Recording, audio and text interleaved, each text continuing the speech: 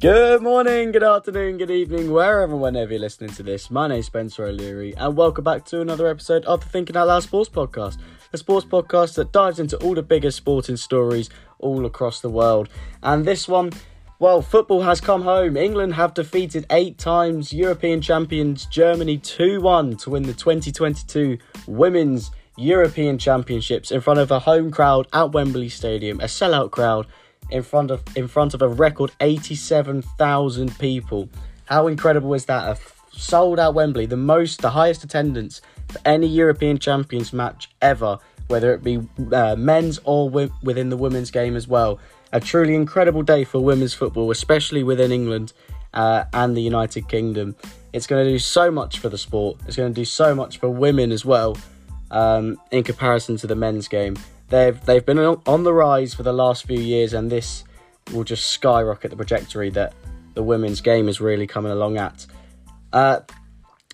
Well, where do we start? The Women's Euros has been a major success, especially within the English game. As I just said, England hosted the Women's European Championships with games held in Milton Keynes, Sheffield, Wembley, Brighton, all across England. And as I said, it's been a huge success. We've seen some great football being played throughout. Fast-flowing games, lots of goals scored, and lots of girls making names for themselves. And they will take that into their new domestic season around the world, and hopefully continue to grow the women's game. As I said, it was the biggest crowd at a men's or women's European tournament, which in itself is a massive achievement. Nearly 90,000 people in a sold-out Wembley Stadium. You can't get much better than that. The atmosphere sounded electric, sounded amazing. Must have been a brilliant day out for anybody who went. The final itself couldn't really have got any better for England. It started off well for England, but a nightmare start for Germany. As in the warm-up, their main striker and top goal scorer, Pop, was injured during the warm-up. So immediately Germany were at a disadvantage. They had to make a few changes towards the latter stages of the warm-up and just before kickoff, which ultimately will disrupt the team for sure, especially with such a big part of their team in Pop, joint top goal scorer with England's Beth Mead at the time being injured.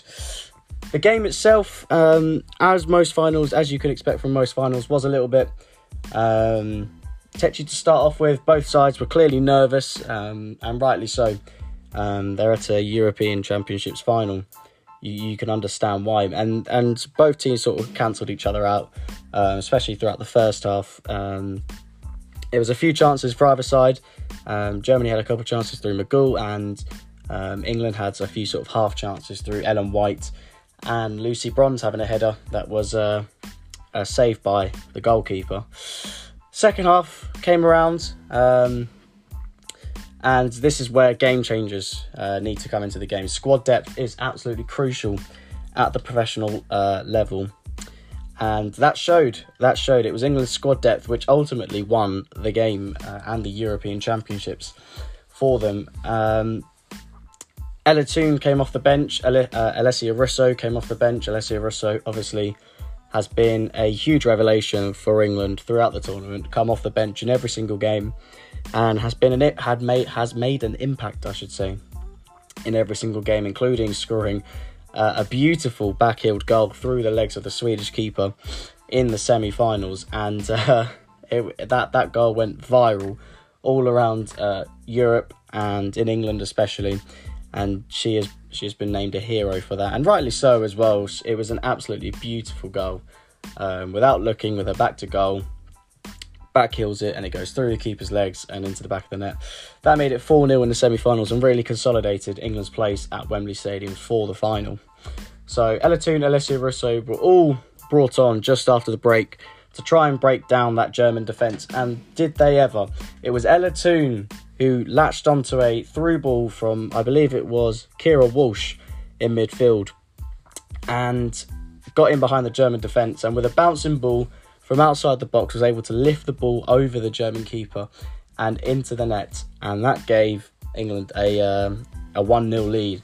And you could tell there was nearly 90,000 people in the stadium at that point, because the cheers and the shouts and the cries and the screams were absolutely incredible. As you can see on the TV, you know, the camera's shaking. They can't keep the cameras still because everybody's jumping up and down around them and screaming, and the noise is just something else. And England had the lead, and at that point, everyone could sort of taste victory. Everyone could sniff victory. You know, England hadn't lost a game in the tournament. They've done the Grand Slam, and when they've gone ahead, they haven't looked like they're going to concede, and they haven't looked like they're going to be pegged back and lose. And you know, at that point, everyone's, you know, well, of the English point of view, could have started to believe that they are going to win, and you know, football's coming home. It's their time. These thoughts and dreams were shattered a matter of sort of just under 10 minutes after, when a lovely German goal came about.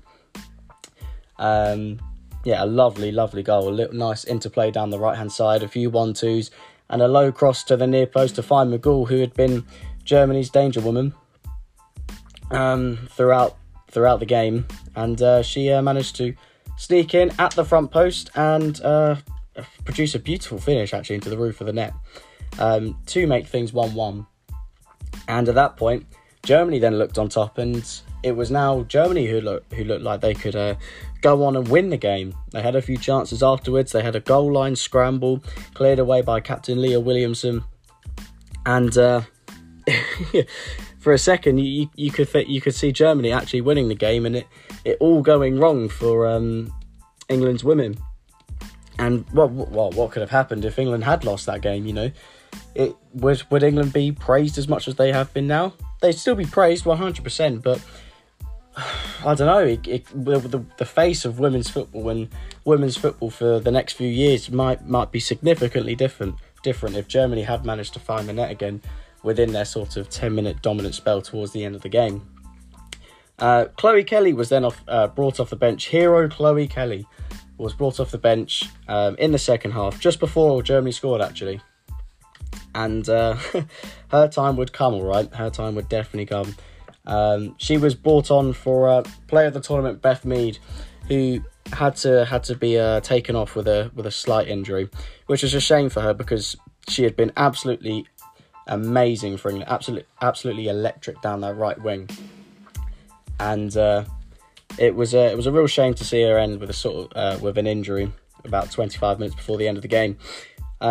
She was given an incredible applause and standing ovation as she left the pitch for Chloe Kelly, who would turn out to be another hero for England later on in the game.